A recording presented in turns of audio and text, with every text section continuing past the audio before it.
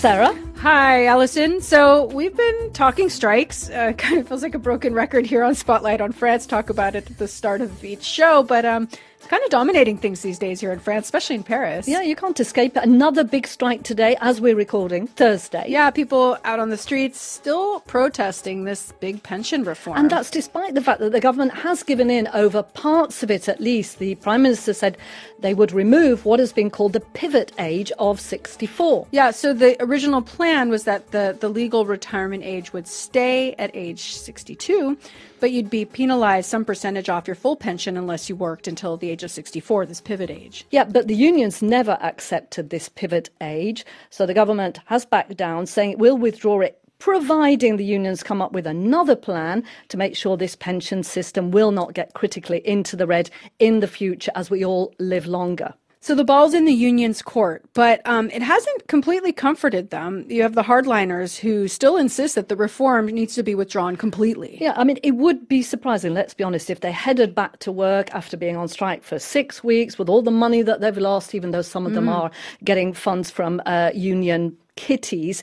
But if they only obtain a fraction of what they want, well, yeah, clearly they think they've got to get more. Yeah, there's this feeling of fight the fight, I guess. We have seen the transport part of the strike easing up a bit. Here in Paris, metros have been running over the last couple of days. They haven't been before.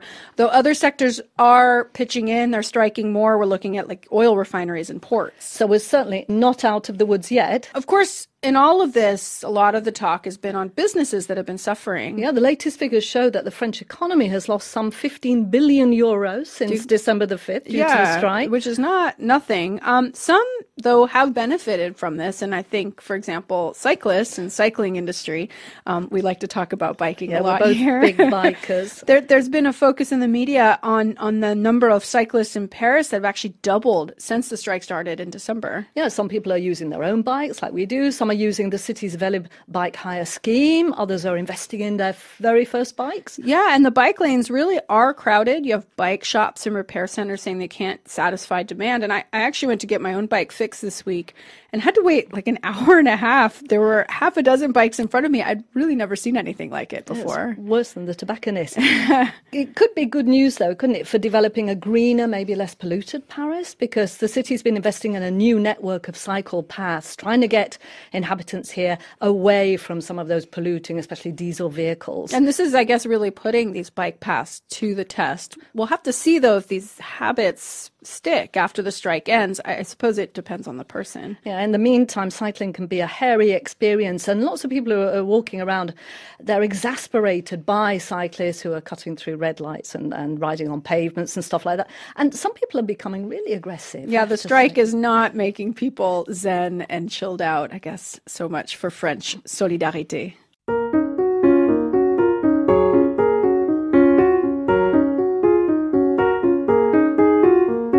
So this week in the news in France, we have an ex-Catholic priest who is in court. This is Bernard Prénat. He's accused of sexually abusing dozens of Boy Scouts in the 1970s and 80s, and the trial just started this week. It's part of the biggest crisis the French church has been facing for decades. Last year, Bishop Philippe Barbarin, that's Prénat's boss, he was convicted of covering up the alleged crimes. Yeah, and so in the past in France, there have been convictions of priests, even a bishop, all this for sex abuse. But the church has tried to sort of smooth it over and show them all as lone actors.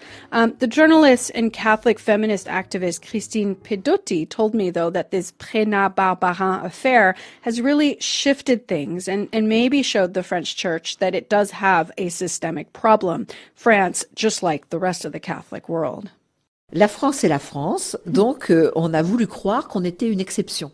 France is France, so we think we're exceptional. But this was happening everywhere, in Canada, in the US, in Australia, Germany, Austria, Ireland, Poland, in Chile. France thought the problem would stop at our borders.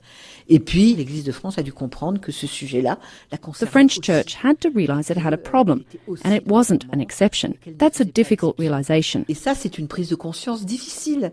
It's difficult to come to terms that this happened in France just like everywhere else, that 4 bishops of Lyon, one after the other, closed their eyes on this priest, who everyone knew was a criminal. Dont tout le monde savait qu'il était criminel. Prénat's been in court this week. He's admitted the abuse happened, that it happened actually every weekend, though he said that at the time he didn't think of it as assault. He's quoted here, "For me, at the time, I wasn't committing sexual assault, but I was giving caresses and hugs," and then he says, "I was wrong." And interestingly, Sarah, on the second day of the trial, he admitted that he himself was a victim of sex abuse by other priests. That's what he claims. He said that he had never told anyone until the police began investigating into him in 2016. Now, he told the court that the church hierarchy should have helped him. They'd let me become a priest, he said. And he said he told his confessor about his paedophilia desires, but that the priest gave him absolution and encouragement to make sure that he didn't start again. So basically, for Pedotti, this case really shows that there is a systemic problem of abuse in the French Catholic Church. She was actually part of a group that called for a commission, and the church did set up an independent commission. Finally, it ended up collecting over 2,000 testimonies. She told me she got involved because she's a feminist, and for her, this is actually a feminist issue. Je me suis interrogée sur la façon qu'avait l'Église de réfléchir à la question des femmes. I have always questioned how the church approaches the issue of women, of sexuality, of homosexuality, of parity, of LGBT inclusion, all these complicated issues that put the church at odds with society. En porte-à-faux par rapport à la société. La question de la pédocriminalité. I see the issue of pedocriminality as a symptom of an inward-focused masculine clerical culture in which sexuality is always seen as a sin. What's terrible is that deep down, some clergy consider that sexual acts with children are less serious than sexual acts with women. This shows that there is a very negative view of women. Il y a une vision très, très péjorative de la femme. The Catholic Church doesn't know how to talk about sexuality because it's incapable of seeing women as desirable. That's where this meets feminism. Donc ça rejoint mon féminisme. In France, as in many parts of the world, this is still a pretty fringe approach to things. Growing up, Pedotti told me she felt really the need to keep her faith and feminism separate. She found a way to fight the feminist fight within the church. She's still actually a very deeply religious person, though she says she does bother people in power in the Catholic Church. Though the sex scandal, she says, it maybe made people rethink how they approach the church and maybe have embraced some of her ideas more than before. Aujourd'hui, moi je fais beaucoup de conférences, plus qu'avant parce que Today, I'm invited to conferences more than before. People are starting to see that what I've been saying for a long time is true. It's almost an oxymoron to say that you're a Catholic and feminist. It seems impossible. Today, some people are saying, maybe she's right. Not just me, but a certain number of Catholics who take very disruptive positions. Moi aujourd'hui, je peux dire que je pense comme le pape. Today, I can say that there are points on which I agree with the Pope. Not on the issue of women, but on some issues we have a common analysis, so I'm less marginalised. Today, I think many people agree with me that there was a real error in what Pope John Paul did to focus the Church on the priest, male, celibate, as sacred, and placing women as mothers and wives, reserved and quiet, like the Virgin Mary. Se taisant comme la Sainte Vierge. Pedotti says there's been a shift in the church, but not a complete change. The church has a ways to go. She says it does have motivation, though, because it's been quite hurt by all these scandals. Yeah, the church lives off donations. There's no state funding for churches here in France, and those donations have gone down. Yeah, but even as the church is, doing a huge amount of self-reflection about what route to take, there are still two currents. There's the more conservative approach, don't rock the boat, and then, of course, one that embraces change. Pedotti says that the decision of what current to take might actually be influenced by the next pope, because the current Pope Francis, who is a pretty embracing of change, he's not going to live forever. And so whoever is chosen to replace him, that will really push France, the French Catholic Church, to make a decision one way or the other.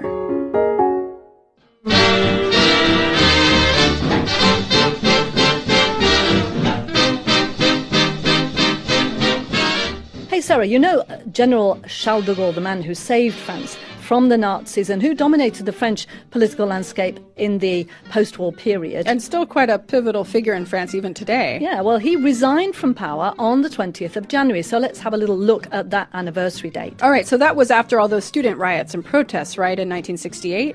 No, That was his second resignation. Never one to do things by halves. De Gaulle first stepped down on 20th of January 1946. Now, you remember he had organised the French Free Forces in London during the Second World War. That was because France was under the control of Maréchal Pétain, who had collaborated with the Nazis. De Gaulle garnered plenty of support, and in June 1944, he was named head of the French government in exile. Once the war was over, he came back to France to a hero's welcome, and riding high on that feeling of being a bit of a liberator, he went off to New York in July of 1944, welcomed by Mayor Fiorella LaGuardia. You, General de Gaulle, who stood by from the very beginning, who we know will stand by to the very end. Vive la France! Vive la France! Good luck to you all in the world. Good luck to you all, men and women, working for the democracy, for the liberty, for the victory. I couldn't resist playing that little clip just to get a sense of de Gaulle's fantastic accent. Pretty intense. He headed 2 successive provisional governments in France, and he was expecting to consolidate his power at the helm of the new Fourth Republic, but that didn't happen. He got very irritated by the political parties who were forming the coalition government, and he felt like basically he did not have enough power, and he resigned in disgust on January the 20th, 1946, and in November of that year, the Fourth Republic was declared, but without him. Right, but that wasn't the end, right? Because we saw him come back just a decade later. Yeah, in 1958, he was called back out of retirement to save France from a political crisis, this time in Algeria, which was under French colonial rule at the time. France was considering granting independence, and the Pieds Noirs, the non-Arab French living in Algeria, but who were against giving up Algeria, had taken up arms, and they were threatening to launch civil war in France. De Gaulle came back and ended up negotiating Algeria's independence. A new French constitution was passed in December 1958, and de Gaulle was elected president of the Fifth Republic, and that brought in a presidential system where the president has an awful lot of power over parliament. Right, and we're still in that Fifth Republic. We've actually discussed that presidential power in the past in this podcast, and, Macron is taking full advantage. Isn't he just? In 1965, de Gaulle was re-elected president, but the student riots of May 1968 showed he'd really got out of touch with the people. And I guess that's where I had him, that vision of him. At the time, I guess he was a bit high-handed, paternalistic, and really totally disconnected from the French youth that was rebelling at the time. De Gaulle dismissed the protesters. He called them a bunch of clowns. And then he went on a state visit to Romania. That revolt was crushed by the police, supported by the middle class, who were scared of anarchy. To gain back support and control, in 1969, de Gaulle called a referendum to revise the constitution. And he lost, and just the next day, he resigned. This time for good. Despite that less than glorious end, the French continued to invoke de Gaulle's influence. Macron, Hollande before him, Sarkozy before him, all these presidents have claimed at one time or another to be following in de Gaulle's footsteps, but probably more for the first part of his career than for the second.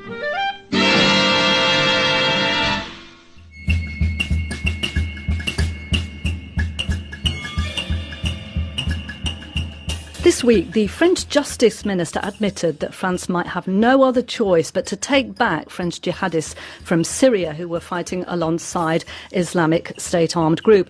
It's looking very unlikely that fair trials can be conducted in the Middle East, and the longer the jihadists remain out there, the greater the risks there of them escaping, roaming free and eventually remobilizing. France has been Europe's biggest exporter, I'd say, of jihadists to Syria and Iraq. I think there's some 2,000 people who went between 2012 2018. Yeah, that's 40% of the total leaving Europe. And as many as 80 of them are still being held by Syrian Kurdish forces in camps in northeast Syria, and they're the hardcore ones. France has always refused to have them back. It believes that they should face local justice in Syria and Iraq where the crimes were committed. But now that that's looking like that might not happen, they might be back in France. If they were to return, they would join the ranks of France's already very overcrowded prison population. And it's not just that, the problem. There are some 500 people convicted of jihadist activities in France's prisons as we speak. And that doesn't date back just to the 2015 Paris attacks or the attacks in Nice in 2016. The growth and the spread of jihadist ideology in France goes back some 20 years. Predates all this. Exactly. And it's important, it's really important in the debate to see that actually it goes back, much further, even than Mohamed Merah in 2012. have in Toulouse. A French academic and researcher in social sciences called Hugo Micheron has written about all of this in depth in a new book called Jihadisme français, French jihadism. He spent 5 years doing research and field work, interviewing some 80 convicted or suspected jihadists in jail. He looks at how the ideology has developed in France over those last 20 years and how it flourishes inside French prisons. In the prisons, it sounds like this might be something interesting. Yeah, and an unpleasant truth for many, because the discourse in France has tended to ignore the roots of jihadism as a collective phenomenon. It's tended to see jihadists as the product of alienation and deprivation, or on the far right as being, the sign that there's a fundamental problem with Islam as a religion. But as Micheron told me, all of that is only a small part of the explanation. They target in priority towns where the social and economical background is terrible, but not only. And that's something that is very, very important. We cannot reduce the question of jihadism to socio-economic explanation. Look at Lunel, south of France. Lunel is like a modest, I would say, middle-class town where you have 25 people who join in ISIS and a total population of 25,000. If you look at Marseille, French second biggest city, where you have a very, very strong discrimination and social marginalization in the north neighborhood of Marseille, you've got 300,000 inhabitants, mostly Muslims, and you have no such thing as one person who left Marseille to join ISIS. What I mean by that is you cannot explain jihadism by socio-economical explanation. It's useful, you need to have it in mind, but if we don't push further, we basically fell short in explaining the phenomenon. So you're saying part of the explanation is just Salafis, people who are preaching jihad, settled in certain parts of France, and then from there built up a network of preaching and conversion, pushing the jihadist ideology. Yes, basically what I'm saying is that if there is a social explanation to jihadism, there is also a religious explanation. You need to combine both approaches. So a good chunk of your book, Hugo, is devoted to the interviews that you did in prison. You interviewed around 80 returning jihadists, some convicted and some presumed who were waiting trial.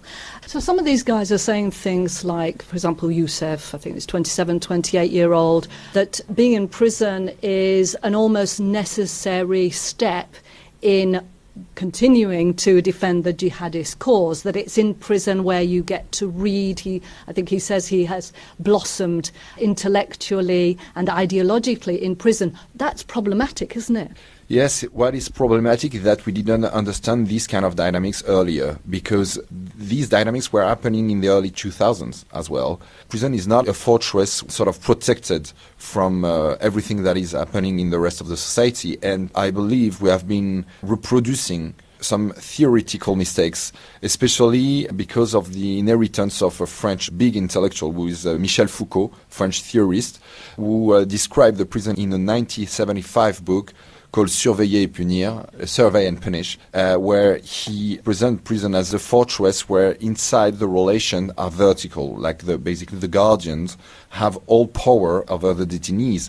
Well, when you go to the French jail, and especially when you're looking at the jihadists, you will understand that we're very far from this. Most of them, they have cell phones, so they are like sort of connected outside of the prison. They also like reproduce a certain hierarchy that they used to respect in Syria and Iraq. So you've got also these Middle East dynamics that is sort of re-imported behind the bars. And all of this make you understand that prison is not a dead end. It's a place where jihadism is reconfigurating itself, especially in the post-ISIS era. There's been a lot of talk in France about de-radicalization and people going into prison, talking to the prisoners. And yet, from what some of these guys were telling you, the last thing they want is to be de-radicalized. We have to understand that prison for them is just a step. A step sometimes in a jihadist career. They present it like this one sometimes. So there's a misfit between what the men are telling you and what some of the French authorities were trying to do at the time in 2015, 2016, in the wake of all these terrible terror attacks.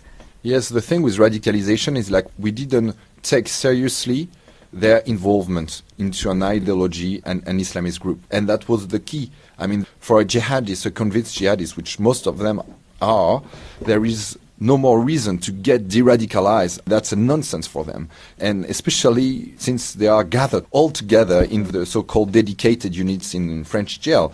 And with one extra thing, very important, which is that the prison system in France, the prison administration, is the poor kids of the French state. You know, they don't have that much means, don't have that much financial support. Terrible overcrowding. Terrible overcrowding. And in the middle of this, you put 300 plus jihadists in the French jail at the worst moment. Because that was the policy, wasn't it, in the beginning, directly after the 2015 attacks. They said, yes, let's group them all together so we can sort of keep an eye on them. Yeah.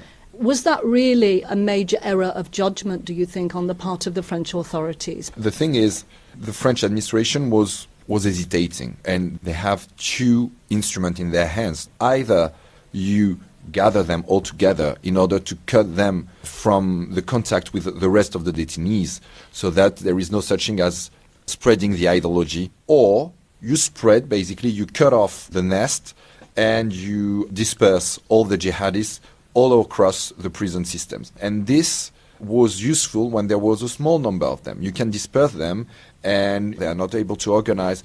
But because of the massive numbers of returnees from Syria and Iraq, we started to have like big groups reorganizing themselves in the French jail. And this took time for the penitentiary institutions to get there. What is it that the jihadists are really attacking in French society? Why did France become the focus of so much terror? French jihadists are French, and sometimes they are super French to a certain extent, even though they can return the weapon against French society, and they perceive France as, and that's one of them telling me this, the ID factory of the Western world.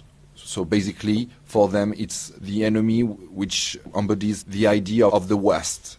And he says, I mean, there is a Christian country just like Brazil or Argentina, and we don't pay attention to them. There is a liberal country just like Sweden, and we don't pay attention to them mostly.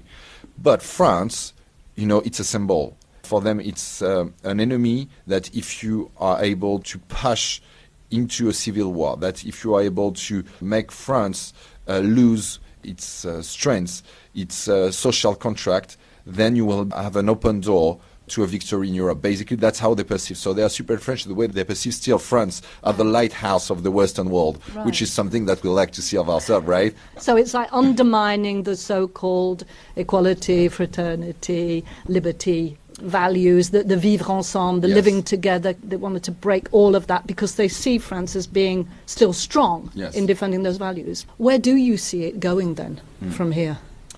What is obvious is that ISIS has been defeated in the Middle East. They lost their so-called caliphate. They lost their territory over there. I mean, there is still cells, but when it comes to the organization, it's done. But all the French jihadis that I've met in prison, they have understood that they need to reconfigure themselves to rebuild from this. And for that, they go back to their former militancy, which is basically reinvest neighborhood, like going under the radar, not planning attack, not on a big scale at least. So basically, they want to subvert the French state because they understood the French state was stronger than them. What they understood as well is like there were 2,000 of them, which was a French record, the biggest number ever. But in the meantime, they were not enough to destabilize France over the long term. And so they want to sort of enlarge their circles. And we have to pay attention to that because it's not a security issue, it's an intellectual issue. We have to think what jihadism, we have to bring jihadism into our arsenal of public policy, because it's not only policemen that will deal with the jihadists, it's also the French society entirely. And we're just like year 5 of the process of thinking about that issue. So I'm confident in the way we are able as a society to respond to it, but we need to stop denying the reality and we need to stop being hysterical with that issue because that's also very useful to them. So a lot of ifs there in terms of whether or not France can really deal with this jihadist problem, both, the ones that are currently here and these returnees. How likely is it actually that these 80 people will end up back here in France? It's the million-dollar question in a way. Michon himself said he would not want the responsibility for making that decision. It's very complicated. Yes, on the one hand, it will be difficult for France's prison system. On the other hand, leaving them out there means they can become bargaining chips by Bashar al-Assad, the Syrian president, and they could therefore be, there could be some blackmail going on vis-à-vis France. So it's a big geopolitical question. What I can say is that the majority of the French for the moment are still against these jihadists being repatriated to France.